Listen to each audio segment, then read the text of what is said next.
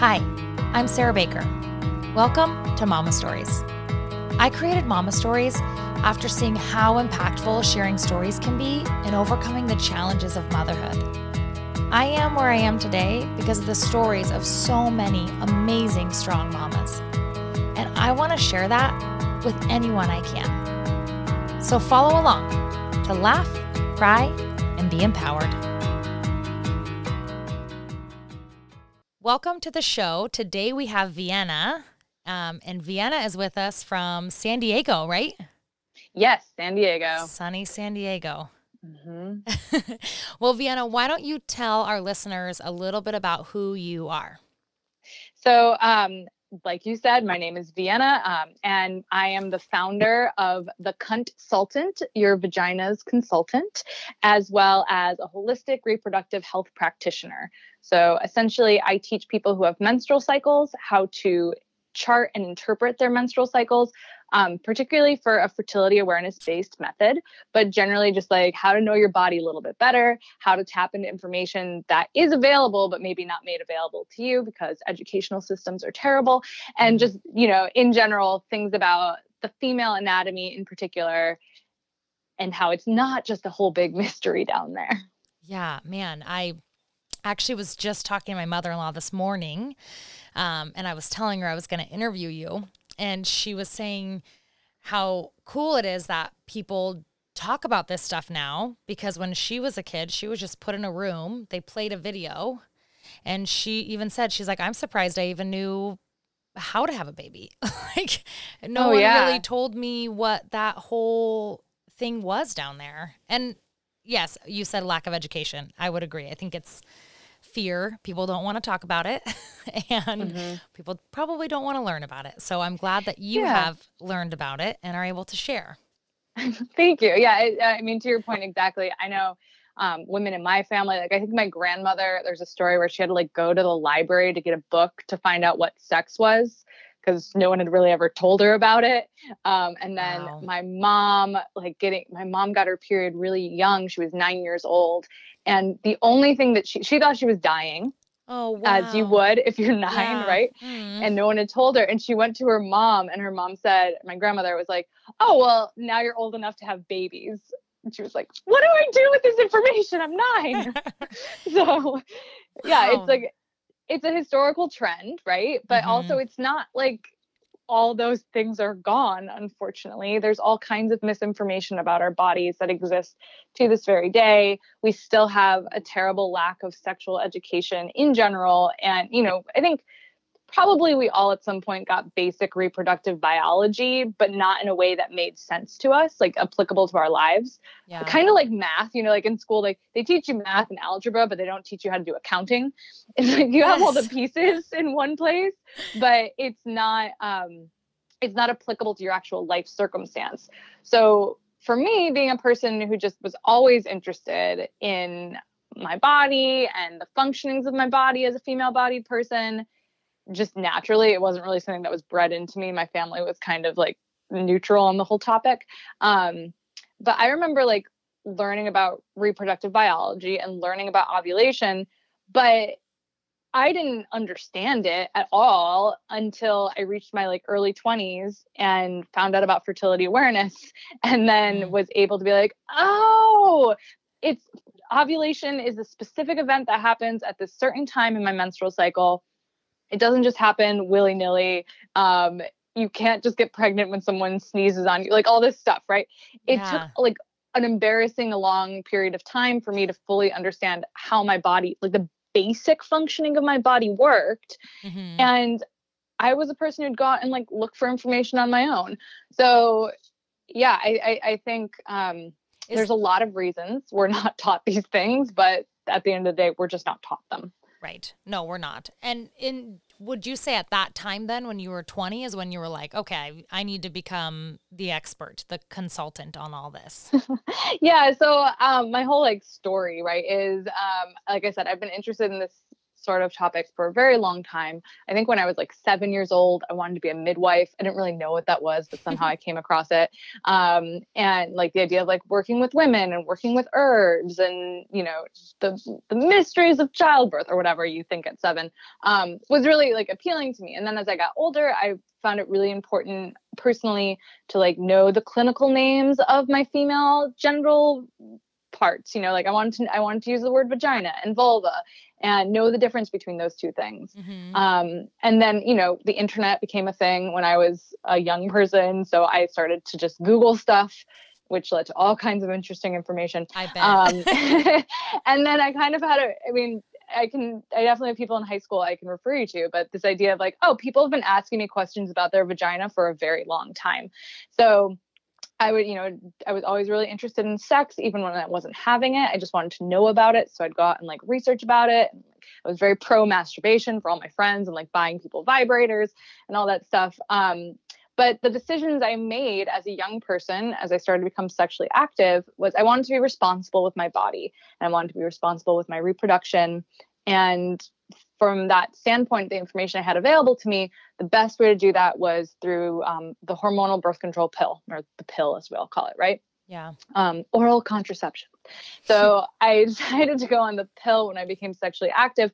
One, because it seemed like a very reliable way to avoid pregnancy, which I was terrified of, but also because I hoped it would give me boobs. It did not give me boobs, but it was like definitely part of the decision. That's awesome.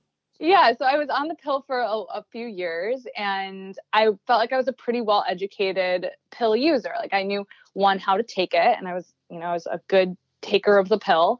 And I also knew that it suppressed my natural menstrual cycle to some degree. So I was aware of that fact, but I wasn't fully aware of like how it worked in particular. So a few years, like, you know, my early 20s, I was in a stable relationship, but not interested in getting pregnant at all. But I started to I moved to Southern California. I started to get more involved in like more alternative healing, witchy kind of groups. And I was just like, you know what? There's all this talk about cycling with the moon. And I'm just curious about what my cycle is actually doing underneath the pill. So I'm going to go off the pill. I think I can manage this. But I want some resources because I really don't want to get pregnant. And I wonder what I can find out to support myself. And that's how I came to fertility awareness. Someone told me about the book Taking Charge of Your Fertility, which is like the Bible of fertility awareness. And I read, if not the whole thing, it's very thick, most of it. And it blew my entire mind because again, like I said earlier, I didn't really understand what ovulation was. And I'd been menstruating for like 10 years at that point. I was already like kind of tracking my period, but I just didn't know ovulation. I didn't know you could figure out when it happened. I didn't know that it was noticeable. I just thought it was like random chance that you got pregnant at any given time. So I was very elated by this information and also deeply furious that it had taken so long for anyone to explain this to me. Yeah. So, I mean, that was kind of how I ended up there. And I went off the pill. I started charting for a minute and then I got really freaked out that I couldn't do it on my own. And so I got a non-hormonal IUD.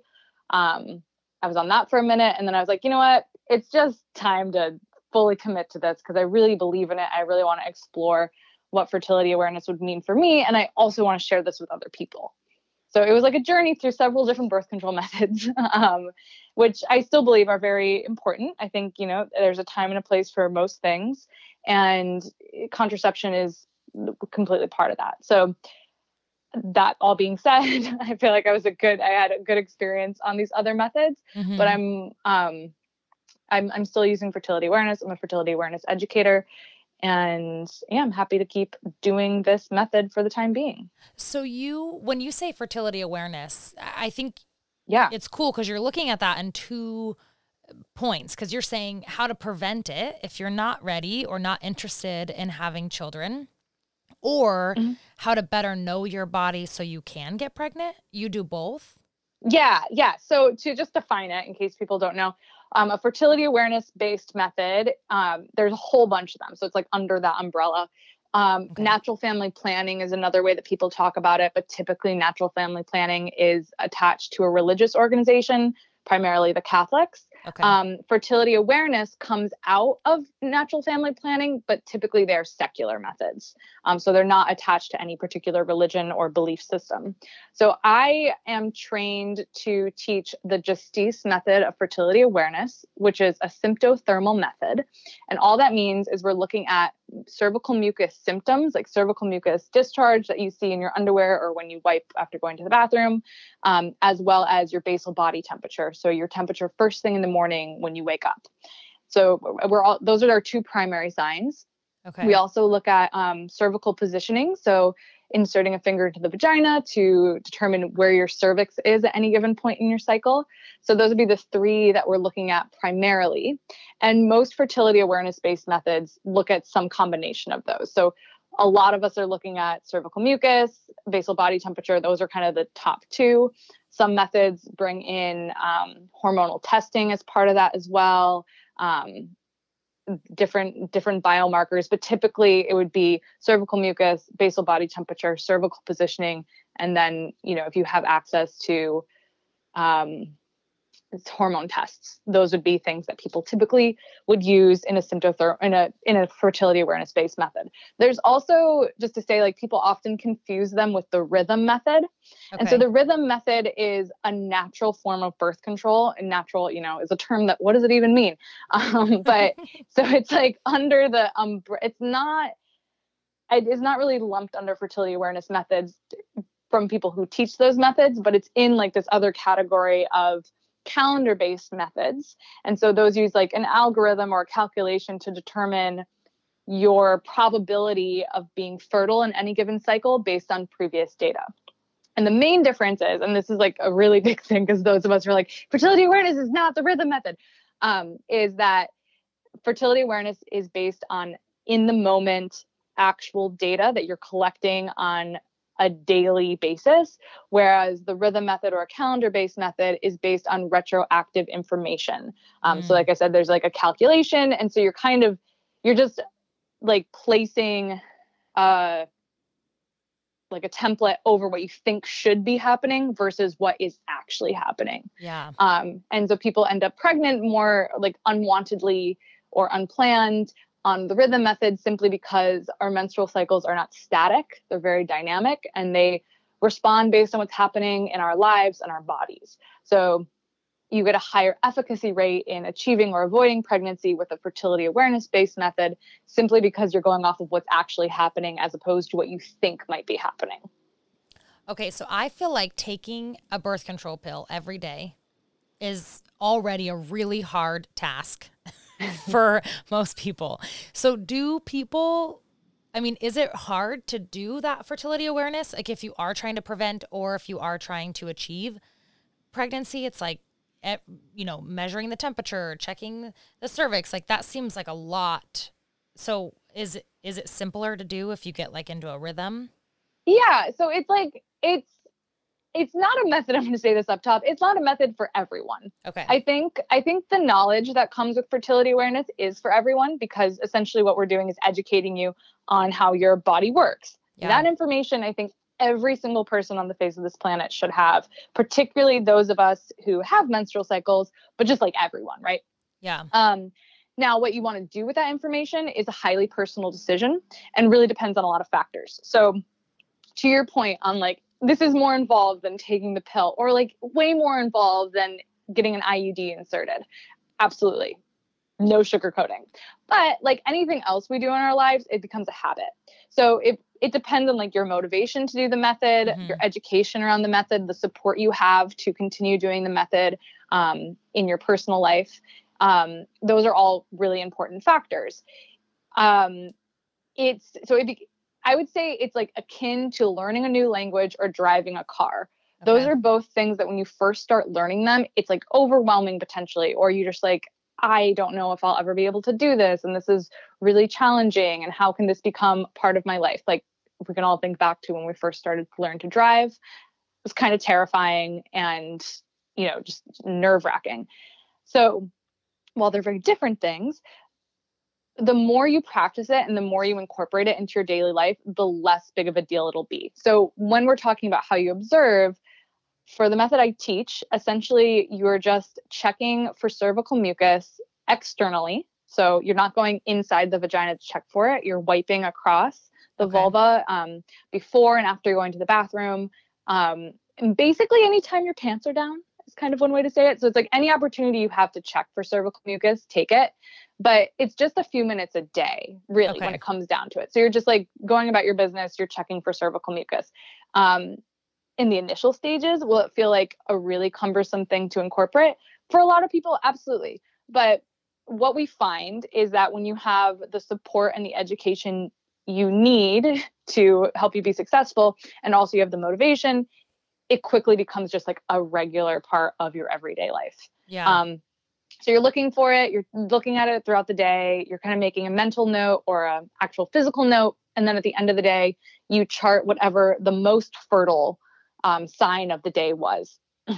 Excuse me. So we can get into what that is, but like you're not charting every single thing you saw. You're just like picking the ones that were like the most fertile on the scale of fertility and writing that down and then going about your day. So yeah, it's actually very simple, but it's, you know, again, like the startup is a little bit intense. Well, and I will say for me, taking birth control has just never really worked. And I got really sick when I was younger and I was sexually active and in high school. And thankfully my mom got me birth control, but it was like awful because I tried. This is when I always say this is when birth control became cool, but I think it was just because that's when birth control became cool in my generation. Not, I'm sure it was cool before that, but we had like patches and shots, and my doctor was like, "Here." It was like she opened up her lab coat and was like, "Which one do you want?" And I was like, "I don't know. I want the easier one." And of course, there was like, "Well, this one makes you gain weight. Well, this one, this." And so I tried a patch, and I was ill, like bedridden ill. And when you take off the patch, it still is in your system for like 24 hours or 40. And I just remember thinking I was going to die and that it wasn't worth it to have sex because I also didn't know how to have sex then. So it wasn't like it was super enjoyable on my end. But, then I tried the birth control pill. Anyways, long journey. I went to like this really low dose hormone that started to work well for me and I didn't have any symptoms. And then it got recalled for like cancer side effects. And so finally I was like, I'm just not going to take it. And I have thankfully controlled my fertility without it. But I do feel like a lot of that is luck. And I don't think that is a viable method for a lot of people. And I wouldn't recommend it. But I will say something like this, like fertility awareness and knowing how my body works makes more sense to me because for me, just that pill, like just did not work. And the fear of it didn't work. Yeah. And your situation is very common. There's a lot of people who go on hormonal birth control and find it to have really adverse side effects. And we have, like, for a long time, it was very anecdotal, but we do have a lot more information now and more studies that show, you know, typically we think of the idea of like you gain weight, like that's seen as a very typical quote unquote normal side effect, right? And then also like loss of libido those are, I'd say, like the top two that people would think of, which then begs the question, well, if you don't want to have sex, why are you even on what's the point of the pill? But then also mood disorders. So, you know, depression is actually now seen as a side effect of hormonal birth control. Wow. There was like a major study done in, I believe, Sweden, could be getting that wrong, but a few years ago that essentially showed that the pill causes depression, or there's like a link between depression and the pill. And a lot of people were experiencing that regardless of the study, right? And going and reporting those symptoms to their doctors, and their doctors just wouldn't believe them. So there is, I mean, I would say there's like a fair amount of gaslighting that goes into people reporting their symptoms from birth control to their providers simply because it's not listed on the packet. And the reasons for that, there's many reasons that happens, I think. And often like we should trust that our providers want what's best for us, and they're not trying to be malicious on purpose. And the idea, you know, we live in a society that views unwanted pregnancy in a very negative way. So everything from like, there's an appropriate time and an appropriate person who can become pregnant. For example, like if you're, you know, a young Black teenager, you get pregnant, that's seen as like a really, really bad thing, versus if you're like a middle class white woman married to a man in your early 30s, that's like the appropriate time to get pregnant, right? So like those, we have that where there's like differences in economic and racial and all these different things that say these are appropriate people to get pregnant and are not. And then all the way to like the access to abortion is so hard in this country, for lack of a better word, right? It's very difficult to obtain in some parts of our country, even though it's legal, as well as there's incredible stigma attached to it. Yeah, and shame yeah, absolutely. So the cost of getting pregnant is really big, depending on who we are. So there's a lot of reasons that we would say like, oh, our primary concern with contraception is how effective it is at preventing pregnancy, and putting everything else aside in the name of preventing pregnancy, which goes to all the way to the extreme of like impacting your quality of life, right? So like, well, you might be depressed and not want to have sex, and you've gained a bunch of weight that makes you feel terrible in your body, and whatever else, those things are all happening for you, but at least you're not getting pregnant. And so putting it as like, that's like the highest goal we can achieve, instead of being like, how can we have a contraceptive that helps you live a better life? Like, how can your contraception improve your sex life? Because that's the reason we're on contraception in the first place, generally speaking. There are other reasons that people go on the pill. And that's kind of a separate topic, tangential. But in general, we're using a contraceptive because we want to have sex that does not result in a baby. So it's recreational, quote unquote, right? Yeah. So, I often feel like that is not part of the conversation of like, is your contraception improving your sex life? And I don't think we usually view it that way, but that is one way to view contraception. So for everyone, like figuring out what those things are that matter to you the most about your birth control is really important. For some people, efficacy will be number one. For other people, the amount of control they have over it will be number one. The way it affects their sex drive, how much work it takes for them to remember to take it or not. So it's very various. I guess just to say, like, the reasons people use birth control are many. Yes, for sure.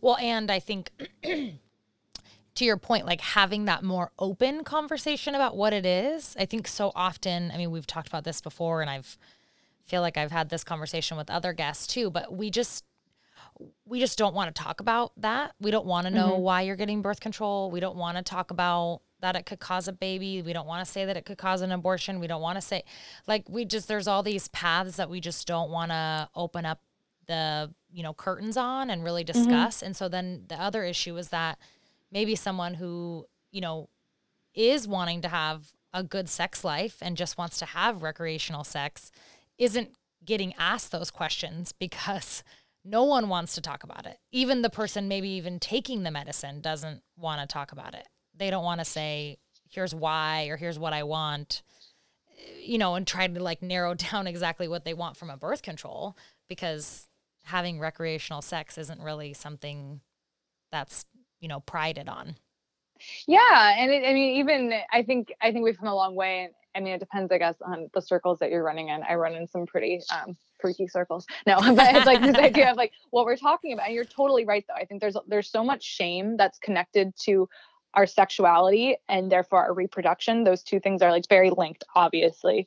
And there's so much shame attached to it that sometimes you're right. We don't want to look at it too hard. We just want to like get the thing and get out. Yeah.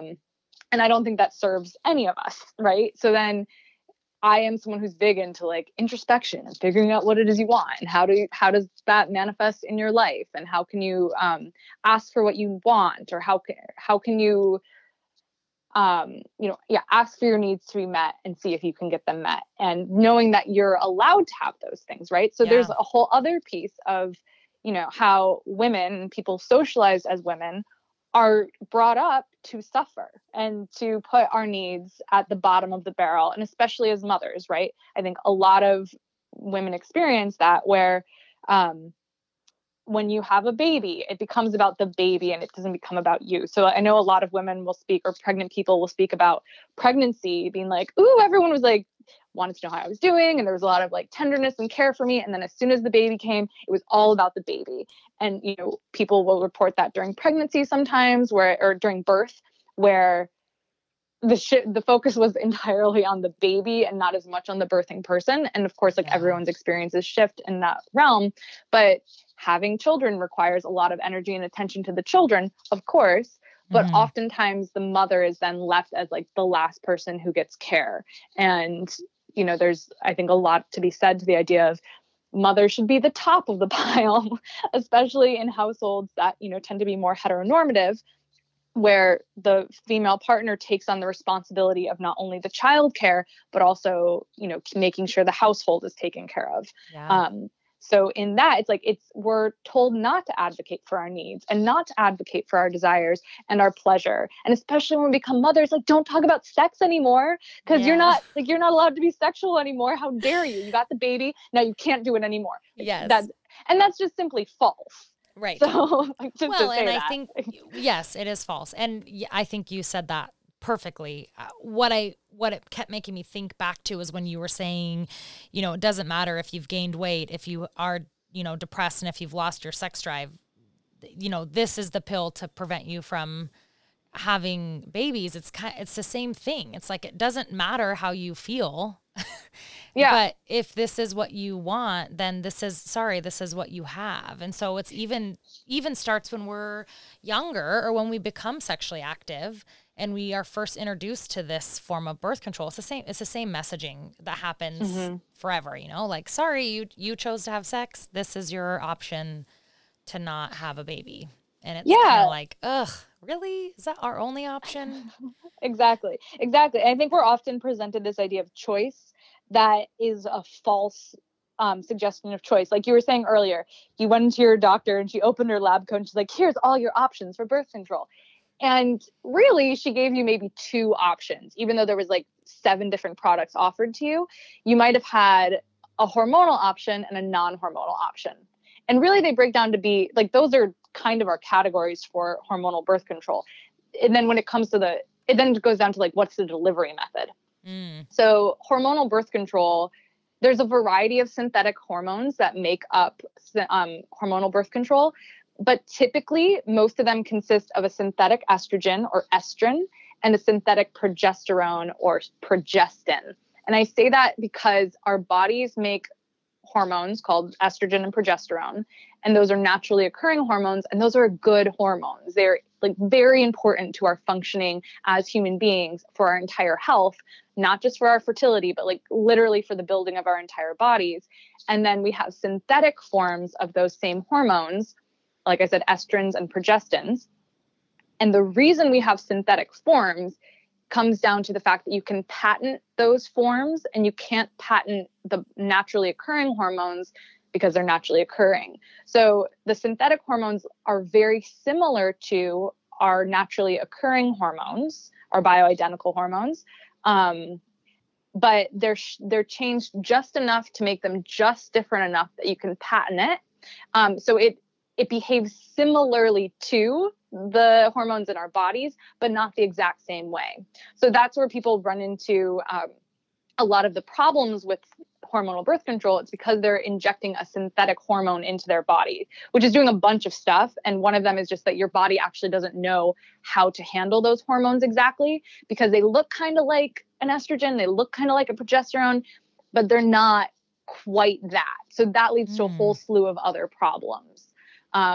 So essentially, like if you have the pill, the patch, the Mirena IUD, the hormonal IUD, the implant, all of those are like 4 different methods, right? Yeah. But they're really the same method. Like there's like the compounds, the different, like the way that the hormones are made up is a little bit different, but essentially you're getting the same thing. You don't have like a lot of variety in the hormones that you're getting.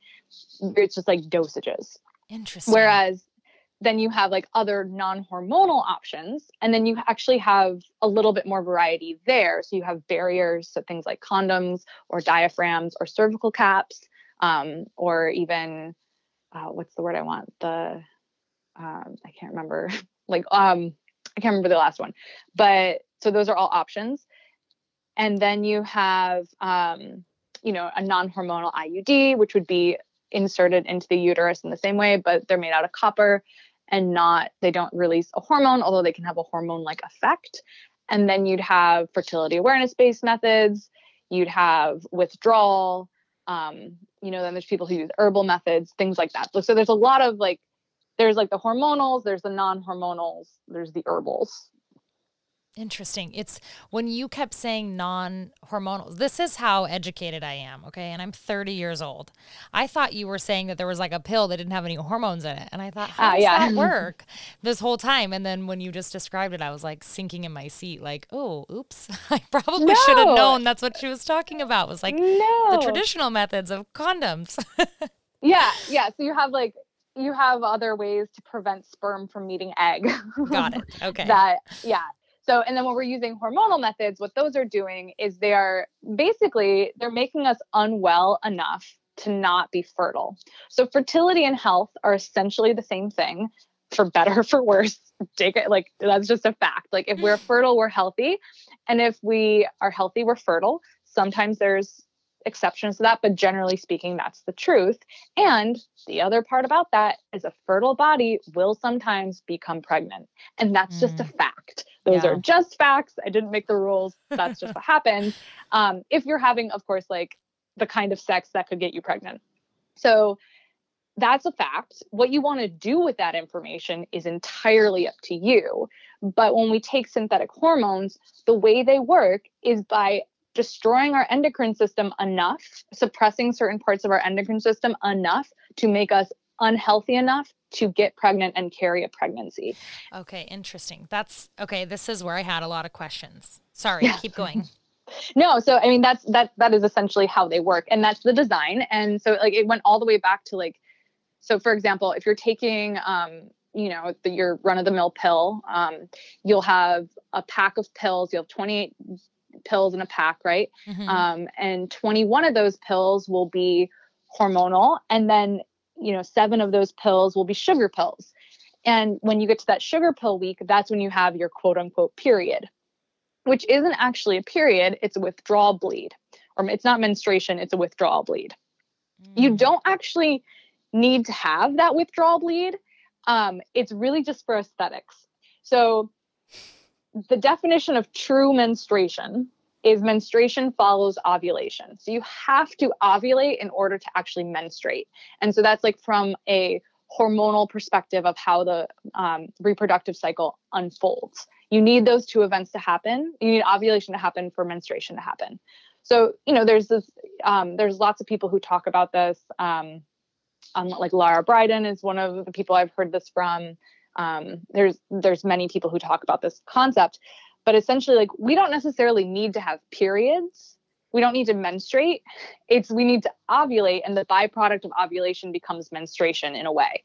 So when you're not ovulating, which is when you go on a hormonal method, generally speaking, except perhaps in the case of the Mirena IUD and all other hormonal methods, they are suppressing ovulation. There's some evidence to suggest that you might sometimes be ovulating on the Mirena, but just to say, generally speaking, hormonal methods suppress ovulation. And ovulation is a hormonal event. It is an endocrine system event. It is a naturally occurring good thing that helps your body produce hormones that not only can lead to a potential pregnancy, but can also just lead to the overall health of your body. So the synthetic hormones basically shut off your ovaries, shut off ovulation. It doesn't happen anymore. Wow. That's how they're supposed to rule. That is exactly how they work. That's not a design flaw. That is a design. So then you're not ovulating, so therefore you're not actually menstruating. But when you take those sugar pills, it reduces the synthetic hormone, which then triggers the uterus to just have a withdrawal bleed. So there's a drop in synthetic hormones, and that will naturally trigger some bleeding. So that's why if you're on the pill, you have these really light menstrual periods. And so this idea of the pill lightens your period. Yeah, it does, but it's really not a period anymore. Yeah. It's a withdrawal bleed. So you don't really need to have that. There's no real hormonal reason for that to occur if you're already shutting off ovulation. But when they first developed the pill, back in the 50s and 60s, women who were used to having menstrual periods as a sign of health, and they had there's lots of ideas about menstruation throughout history, and not to say that the 50s was like a time where everyone was like period power, but it wasn't. But this idea of like having a cycle, right? We only had natural cycles. We didn't have synthetic hormones yet. But having a regular menstrual period meant you were healthy and also meant you weren't pregnant. So that was like our main biomarker. Right. Then you start giving this pill, and they had them like at different durations, so like 60 and 90 days. And they found that it just freaked women out. They're like, I'm not getting a period. Like, what's wrong with me? Oh, yeah. And so because there's like, it was a new thing and there had to be education around it. So they basically built in the 28-day cycle and that withdrawal bleed period to make women feel okay about taking the pill. Wow. So it really only exists for that reason. Because again, you're not ovulating, you're really not menstruating. My mind is like literally blown. I feel like I should know this.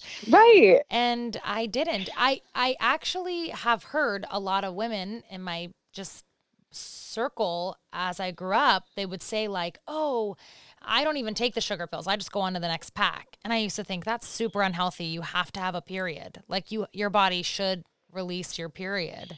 Mm-hmm. And so it's like it trained me too, because I would advocate to these girls that I was in high school with or a little bit older, and I would say like, no, you got to take those because your body needs to release the period. Yeah, no, and you're totally right in one sense. It's just that it's not necessary because you're not ovulating. But a lot of people have that exact belief that you do, because we have grown up now with, what is it, like 40 plus years of the pill. I don't know the exact dates over that. I think at this point, 50 years. So we've had it for a really long time. We've had it for several generations. So it's not even seen as weird anymore. But really, the hormonal contraception, the pill in particular, was the first time that we developed a medication to be taken daily by healthy people. Yeah. So what's the risk if you know this, I'm sure you do, but so if it suppresses your ovulation, then what is the risk over time? Is that why some birth controls cause cancer, is because there is like a suppressed ovulation, or do you know? Yeah. So it depends on the kind of cancer. So you will get, there is a reduced risk, I believe, and I could be misquoting this, but my understanding is when you're taking hormonal birth control, and this is one of the things they tout, you have a reduced risk of uterine and ovarian cancer, which are two cancers that, are very devastating. Obviously, it's cancer. And if that runs in your family, that might be something that's, worth it for you for avoiding. But they're rarer. What the pill will do is increase your risk of breast cancer. That's been documented. And breast cancer is a much more common cancer. So there's pros and cons. And yes, that does have to do with, I don't know if we have like explicit studies on this effect, but we do have studies that show hormonal replacement therapy, which uses similar synthetic hormones as in hormonal birth control. Hormonal replacement therapy does lead to higher incidences and risk of breast cancer. So that is definitely part of it. So it's when your body's being exposed to a really high level of synthetic estrogen, which it wouldn't normally be subjected to. And it has to be like, even a low dose of synthetic hormone is a high dose of synthetic hormone, because you wouldn't naturally be having it in your body anyway. And it has to be enough to suppress your natural cycling. So yes, it does. There are significant health risks associated with using hormonal birth control. However, you'd have to look at like a specific method and then weigh those pros and cons. Mm-hmm. And often what I think is infuriating to me and many others is not that like people are using hormonal birth control. It's just that we're not really given informed consent about the risks and benefits. And like I said earlier, I'm all in favor of people using whatever methods that they think is most appropriate for them at any given time in their life. But I would just prefer that people knew a little bit better what the risks were and what the side effects were, so they could decide to like go off of a method quicker if it didn't seem to be working for them. So, if your sex drive disappears after you start taking the pill and you get depressed, and your doctor keeps telling you, no, it's fine, it's not that big of a deal, you'll adjust to it. Your concerns aren't that big of a deal in light of like your risk of pregnancy. And so you carry on and you just feel terrible all the time, instead of being like, you could be offered like, well, some doctors definitely do this. We're like, okay, let's try a different method, or let's try this, let's try that. But oftentimes, like given the way our healthcare system is set up in the US, your doctor only has a limited amount of time to talk with you, right, and is trying to like give you the best care they can in that amount of time. And the pill is like so readily and easily accessible. I think there's an assumption that we all know how it works. There's an assumption that we all know the risks and benefits. You can read the little pamphlet. yeah. But that doesn't always happen. So Right. yeah, there are inherent risks. Absolutely. And just to know there's other options. Like, I know for me, I don't have any interest in taking birth control again, just because I've had a really negative experience with it. But I also have no interest in having another child, because I have a lot of experience with that, and I'll just take the one. And so just knowing that there's options out there where I can know my body and know that that works is really just eye-opening for me. And I hope anybody who's listening too, just to know like, oh, I can hear this stuff, I can be educated, and now I can make a different decision if that's what makes sense for me. Like if I was taking birth control right now and having the same experience that I had before, and I heard this, I'd be like, okay, done. I want to try just to know my body and see if that works. Which I know is scary, because it is obviously a big risk, because how you know if it works or not is you potentially get pregnant. And so that's right. Well, so to that point of like the fear, there's like, I also want to be like, yes, there's so much fear that comes up for people when they switch from hormonal to non-hormonal. But like two things. One, every birth control method has a failure rate, every single one, except like if you get your uterus removed or like your ovaries removed, right? Yeah. Other than that, like they all have a failure rate. Even the pill, even the IUD, those all can potentially fail. Even sometimes a vasectomy can reverse itself. I think that's super rare, but like that can happen. I even heard of a woman who had a uterine ablation. So like she had basically the inside of her uterus cauterized. I believe it's like a treatment for endometriosis. Okay. So she didn't think she could get pregnant anymore because there was like nothing there. There was no endometrium growing. So that there's nothing for a potentially fertilized egg to attach to. And she got pregnant because that little fertilized egg attached to like the one teeny tiny part on like near her cervix that it could actually attach to. So like even that had a risk, right? So everything has a failure method, one. Yeah. And that is just a fact. And then two, your risk, right? And that's a whole other conversation around like we talk about pregnancy as if it's a disease. But your risk of pregnancy in any given menstrual cycle is pretty low. So you have like, you can't get pregnant any day of your menstrual cycle. You can only get pregnant on the days up to and including ovulation. And so with fertility awareness, we're tracking for cervical mucus. Cervical mucus starts appearing around that time when you're about to ovulate. So it's an indicator that you are now fertile. And if you were to have potentially fertilizing sex, you could potentially become pregnant. So you want to not get semen in your vagina or near your cervical fluid. So that's what you do. So for some people, that's a few days. For some people, that's a week. It really depends person to person. And the fertility awareness method, the Justice method, and many other methods build in a lot of time around that period to make sure you're as protected from an unwanted pregnancy as you want to be. So in addition to like observing for cervical mucus, there's a couple of calculations we do just to make sure you're in the safe zone when and if you want to resume having sex with someone with active semen.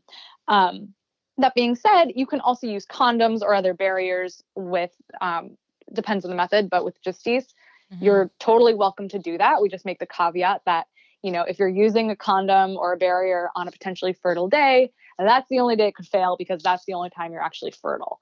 But at the same time, you actually have greater choice. So, and because people, there's lots of people who just use condoms or just use withdrawal and they're like, it's fine, this works for me.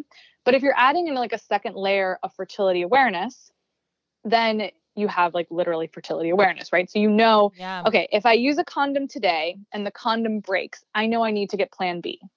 Or I know that if we have any kind of, semen and cervical mucus connecting sexual activity, to be like very clinical about it. I could get pregnant on this day, so maybe I'll choose to do something else. And so there's lots of variety in what sexual expression can look like. It doesn't always have to be penis and vagina. There's other things we can do. But you can also like choose to use barriers on certain days. If you're in a relationship, monogamous relationship, and neither of you have an STD, maybe you're not using condoms all the time, but maybe you use them on certain days because you don't want to get pregnant, but you still want to have a certain kind of sex.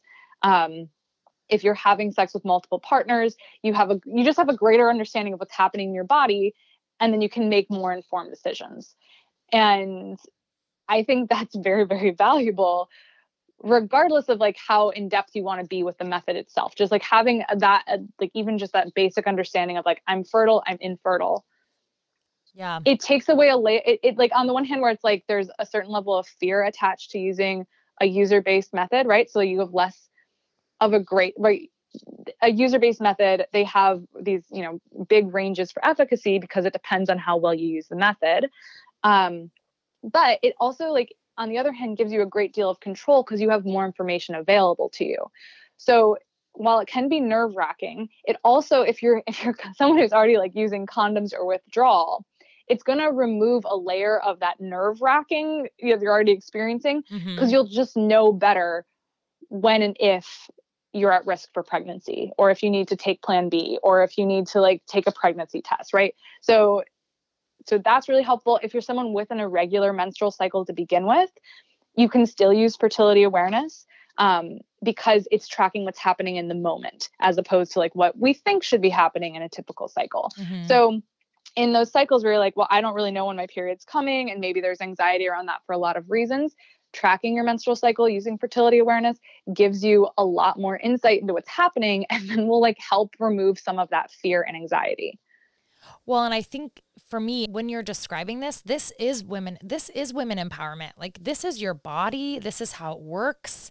This is how it's talking to you. Like, this is such an opportunity to just know and to be confident when you're, having sex with your partner, or having sex with, someone else, like where you can say like, nope, I'm not fertile right now, or I am fertile right now. I want to be protected, or heck, I want to continue our family. I want to have a baby, like being able to be empowered to know the decision you're making. To me, that already is like, okay, I want to go down this path. Like, I want to look into this, just because I just get some sort of like, okay, this is what we're supposed to do as women. Like, we're supposed to know our bodies. They are just talking to us every day, and our vagina is our biggest asset of like what we have and what's working for us, right? It's pleasure, it's babies, it's all the things. And so why not listen to it when it talks to us all the time? Absolutely. I think, again, going back to like the language metaphor that I mentioned previously, it's like a way I think about this is like you're interpreting your body's language. So you're paying attention to it. So mindfulness. I actually have a teacher, Jenny Koos. Her Instagram is Vulvarine, so she's very fun to follow, and she's in Sweden. But she refers to fertility awareness as pussy mindfulness. So it's like essentially that. It's like a mindfulness practice, and it's a part of our body that we often don't pay a lot of attention to, unless there's something wrong with it. Or unless it's in the presence of someone else. So especially as like cisgendered heterosexual women, we're not looking at other vaginas or vulvas. We're barely looking at our own. The people who look at them tend to be our partners or our doctor. So therefore, it's like in the context of someone else. It's not seen as something that's really a part of your body. It's a little harder to see. There's all these like stories and memes and whatnot about like, you're having period cramps. It means your uterus hates you and it's mad that you didn't have a baby. And like, there's all these ideas that our reproductive organs hate us is a concept that people talk about a lot. And it's like kind of it's a joke too, right? Like, it's funny. I completely get it. Like, an angry uterus is a very hilarious image and makes a lot of sense for a lot of people's lived experiences. But that's not the case. Your body isn't against you or angry with you, although like sometimes it can be, right? Like, there's a night that you stayed up all night and you drank too much. Like, your body's like, dude, we're just help. But like in this context, right? Like, having menstrual cramps, like having very painful menstruation is actually a sign that something is deeply wrong. Not that your body hates you, but there's something wrong in your system. and it's trying to tell you you need help. And Mm. so we can choose to, there's a lot of ways we can choose to manage that, right? You can take painkillers to get rid of the pain. You can take the pill to suppress your hormonal functioning so it'll be less painful. And everyone's allowed to choose what works best for them. But what I would say as a holistic practitioner is I would invite you to figure out what the root cause is. Mm. Taking a painkiller or taking hormonal contraception isn't going to solve whatever the problem is underneath it. And that can be a bunch of different things. So I'm not going to, like, I can't tell you exactly what it is. You have to figure it out on your own. But it's not going to solve the root issue. And it's not in your highest and greatest good for your body's functioning. And again, I'm not here to tell you how to manage yourself, but just to say that is actually true and a fact. It might not be easy to figure out what that underlying issue is, unfortunately, but it is a worthwhile endeavor to try and figure it out, I would say. Mm-hmm. So your body doesn't hate you. Your body, as a female body, is designed to get pregnant at some point because nature wants us to reproduce. That's like the natural, like fertile, healthy state. But we have freedom of choice, and we have freedom. We can reason as human beings and all these things, right? So we can manage that however we want to. But I think most of the time we're managing it by ignoring it and tamping it down. And I don't think that serves any single person on this planet. And especially it does not serve us. Yeah. So especially for people who already have a complicated relationship with their reproduction, be it like they have very painful periods, they have a history of abuse or trauma, they have a lot of shame around their sexuality. This is actually a way to help you tap into that and come to a better relationship with yourself. It's not going to be easy necessarily. It could be. It really depends. I don't want to sugarcoat anything, but bringing mindfulness to a part of yourself that feels like too much or feels scary, I believe, in my belief set, that is only to your benefit. Yeah, I would agree. And I think it also makes me feel stronger when I know those things too. When I know, and that's, I guess maybe that's just me too. Like when I'm educated on something, I feel more confident. I feel more like willing to talk about it, willing to stand up for it, and just all aspects of life. And so talking about something, or excuse me, knowing and being confident about something that maybe isn't talked about a lot, but is an everyday part of our life, could help people just feel more confident in more things that they do, Yeah, throughout the day. absolutely. Absolutely. Okay, so I know that we had some technical difficulties, so we're a little over the time that I slotted you for. I know you're really busy. No worries. But I had a couple questions and then we can close up, I promise, but about just the menstrual cycle after we have children. Like what are some of those changes that are normal? Like what happens after we have a baby? I know there's like obviously that intense time where we're experience a lot of bleeding, and then they say like, oh, give it a couple months and your period will go back to normal. Why is that happening? What should we expect? All the goods. Yeah, so it's probably more than we can get into in this time period, but just to say, of course, pregnancy is a huge hormonal event for the body. And during pregnancy, you're producing huge, huge amounts of hormones, which I also say, like, that's why the pill and pregnancy aren't like a good metaphor for each other. Because when you're on the pill, you have a super low level of natural hormones, whereas during pregnancy, like, you have all the hormones. Mm-hmm. So you have that experience. And then once you give birth, you have a huge drop in hormones, right? Because you no longer are pregnant, you no longer need the placenta.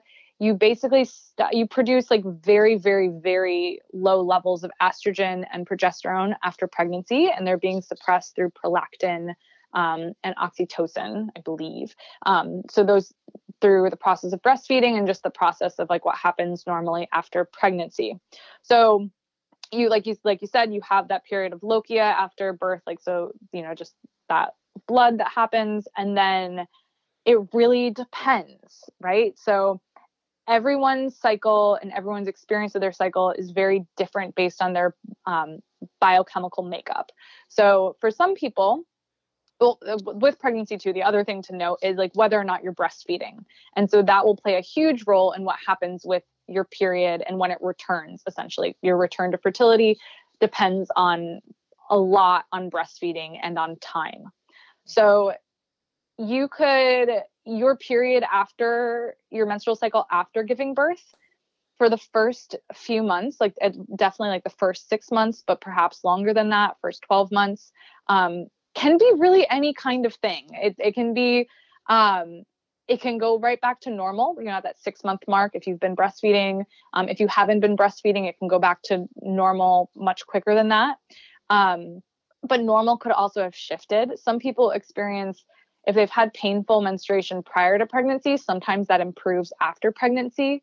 But that being said, if you did have some hormonal irregularities prior to pregnancy, those could continue afterwards. It really depends. Sometimes women or pregnant people will experience thyroid issues during pregnancy or postpartum. And so the thyroid is responsible it plays a role in every single hormonal process in your body. So if there's something wrong with your thyroid, there will definitely be something wrong with your period. So if you don't have like if it's been 6 months or upward closer to 12 months and you still haven't had a period, and your breastfeeding has kind of waned a little bit, I would definitely get your thyroid checked. I mean, there's lots of reasons to get your thyroid checked, but having really scant periods, having absent periods, those are two of the things that could potentially be there. So that could be playing a role. But yeah, like I said, with breastfeeding. So breastfeeding, prolactin, which is stimulated by the suckling during breastfeeding by the infant, will suppress your production of estrogen, which then suppresses ovulation. So some people, like if you're fully breastfeeding, have you ever heard of the lactation amenorrhea method? No.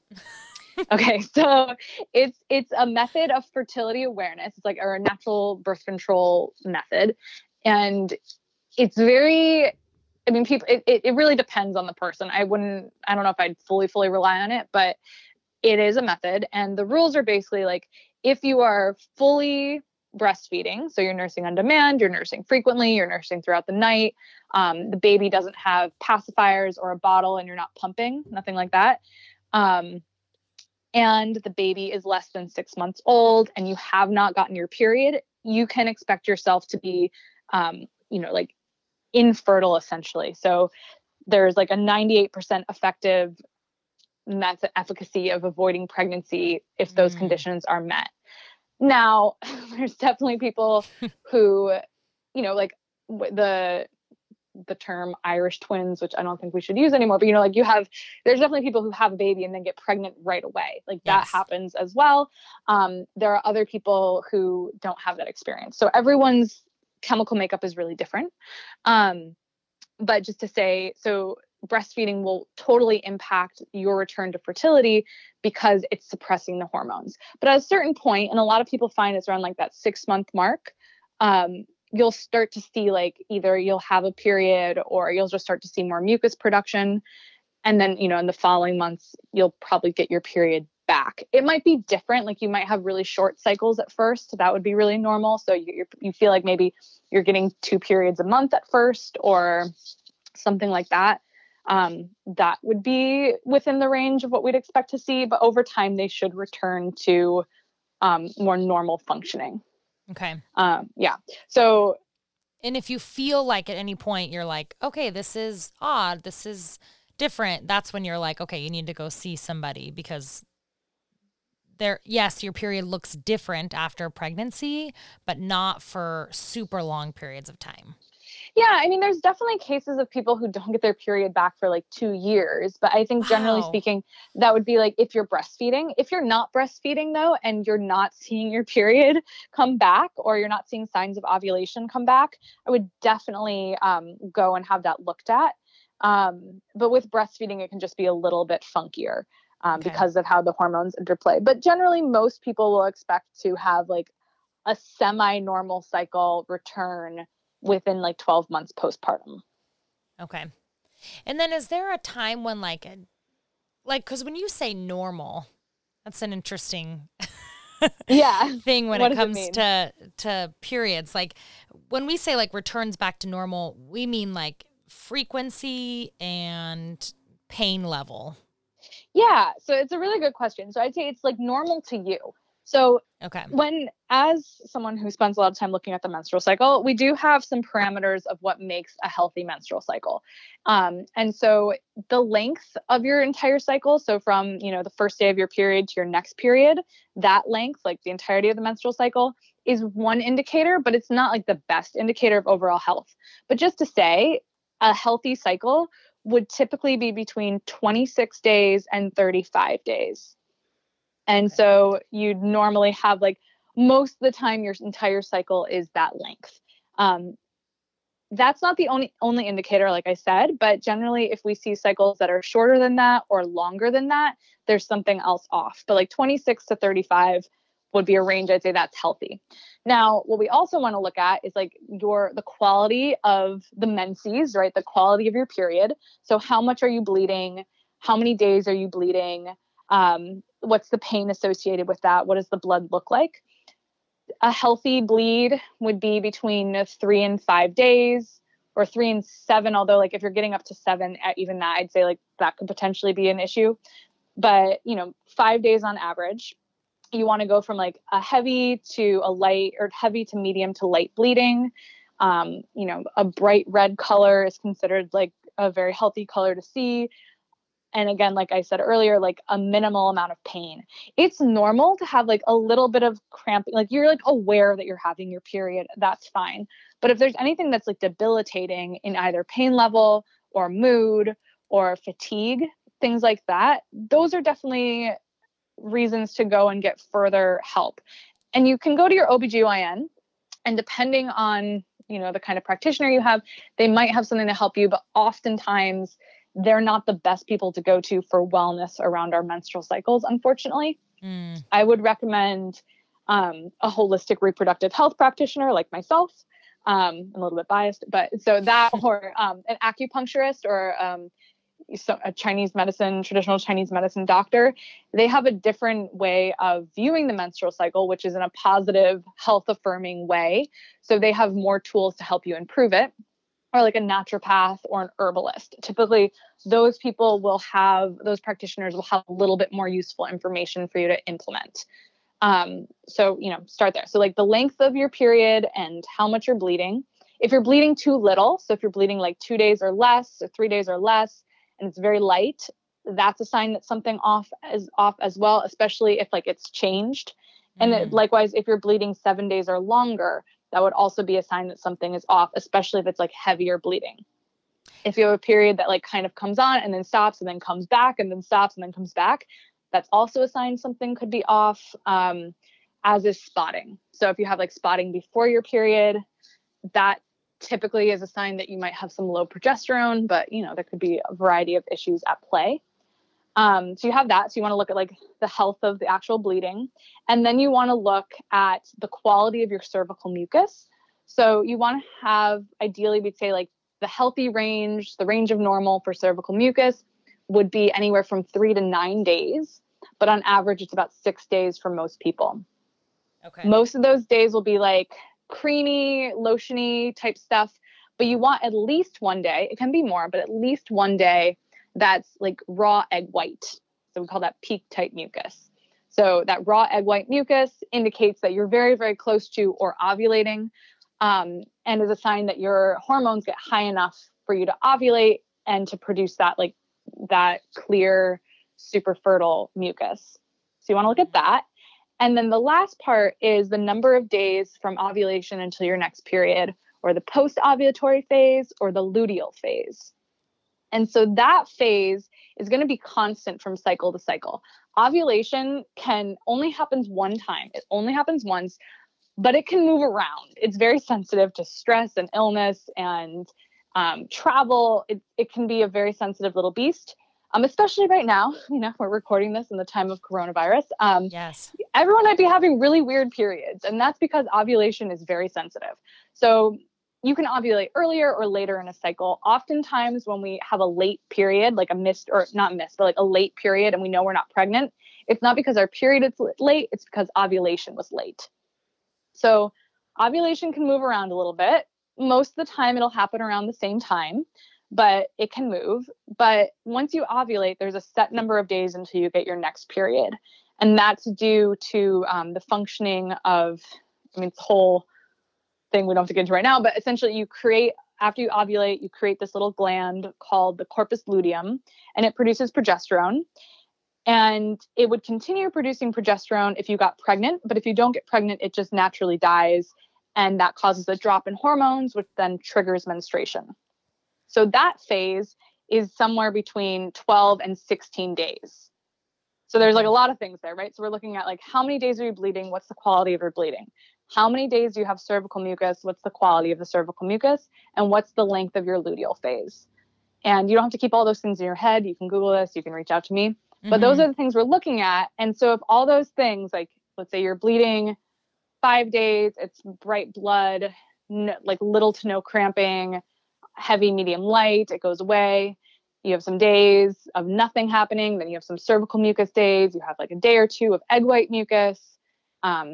It goes away.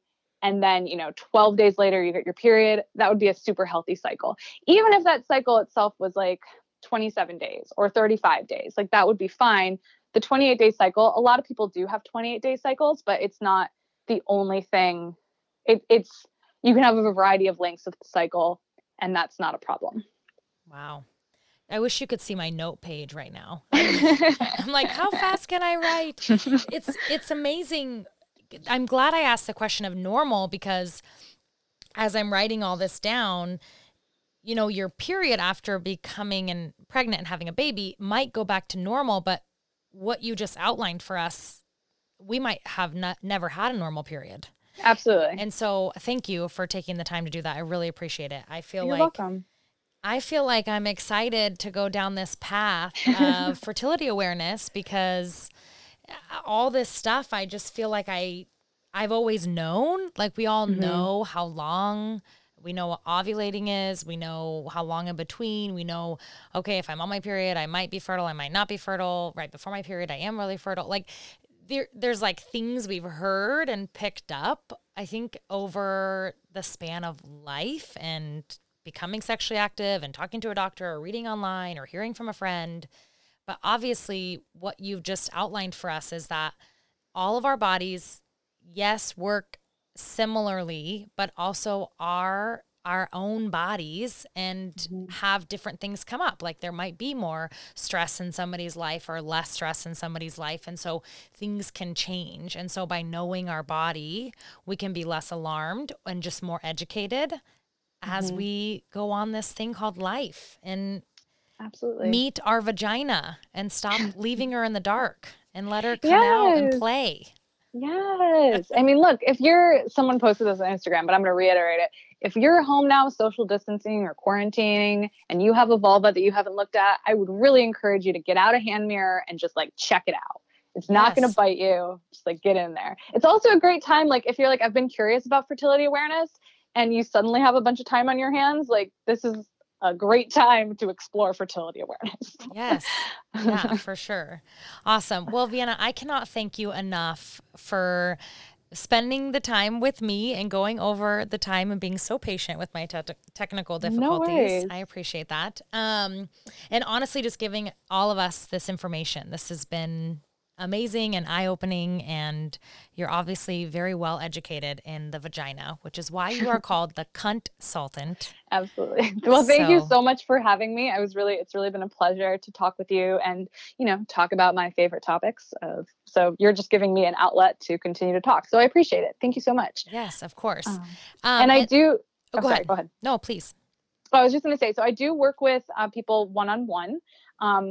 Again, time of quarantine, I work primarily with people remotely. So I can offer sessions directly to you in your home without anyone having to leave.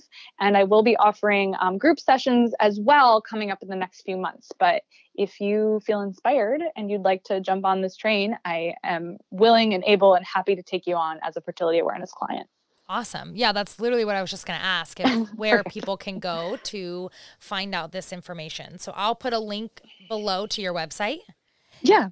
So people can go there to find you. So what is that website? So it's thecuntsultant.com. So CUNTSULTANT.com. That's my website.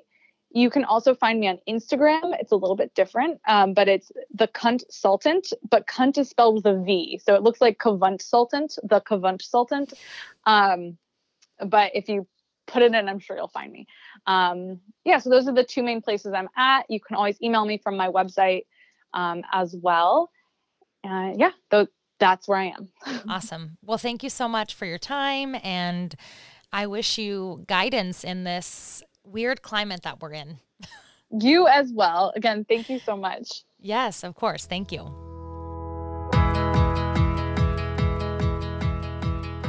Thank you for listening. I really hope you enjoyed it. Now, if you're hooked, you can subscribe to this podcast, follow along on social media at The Mama Stories, or visit the website, mamastories.com. And mamas, I love you.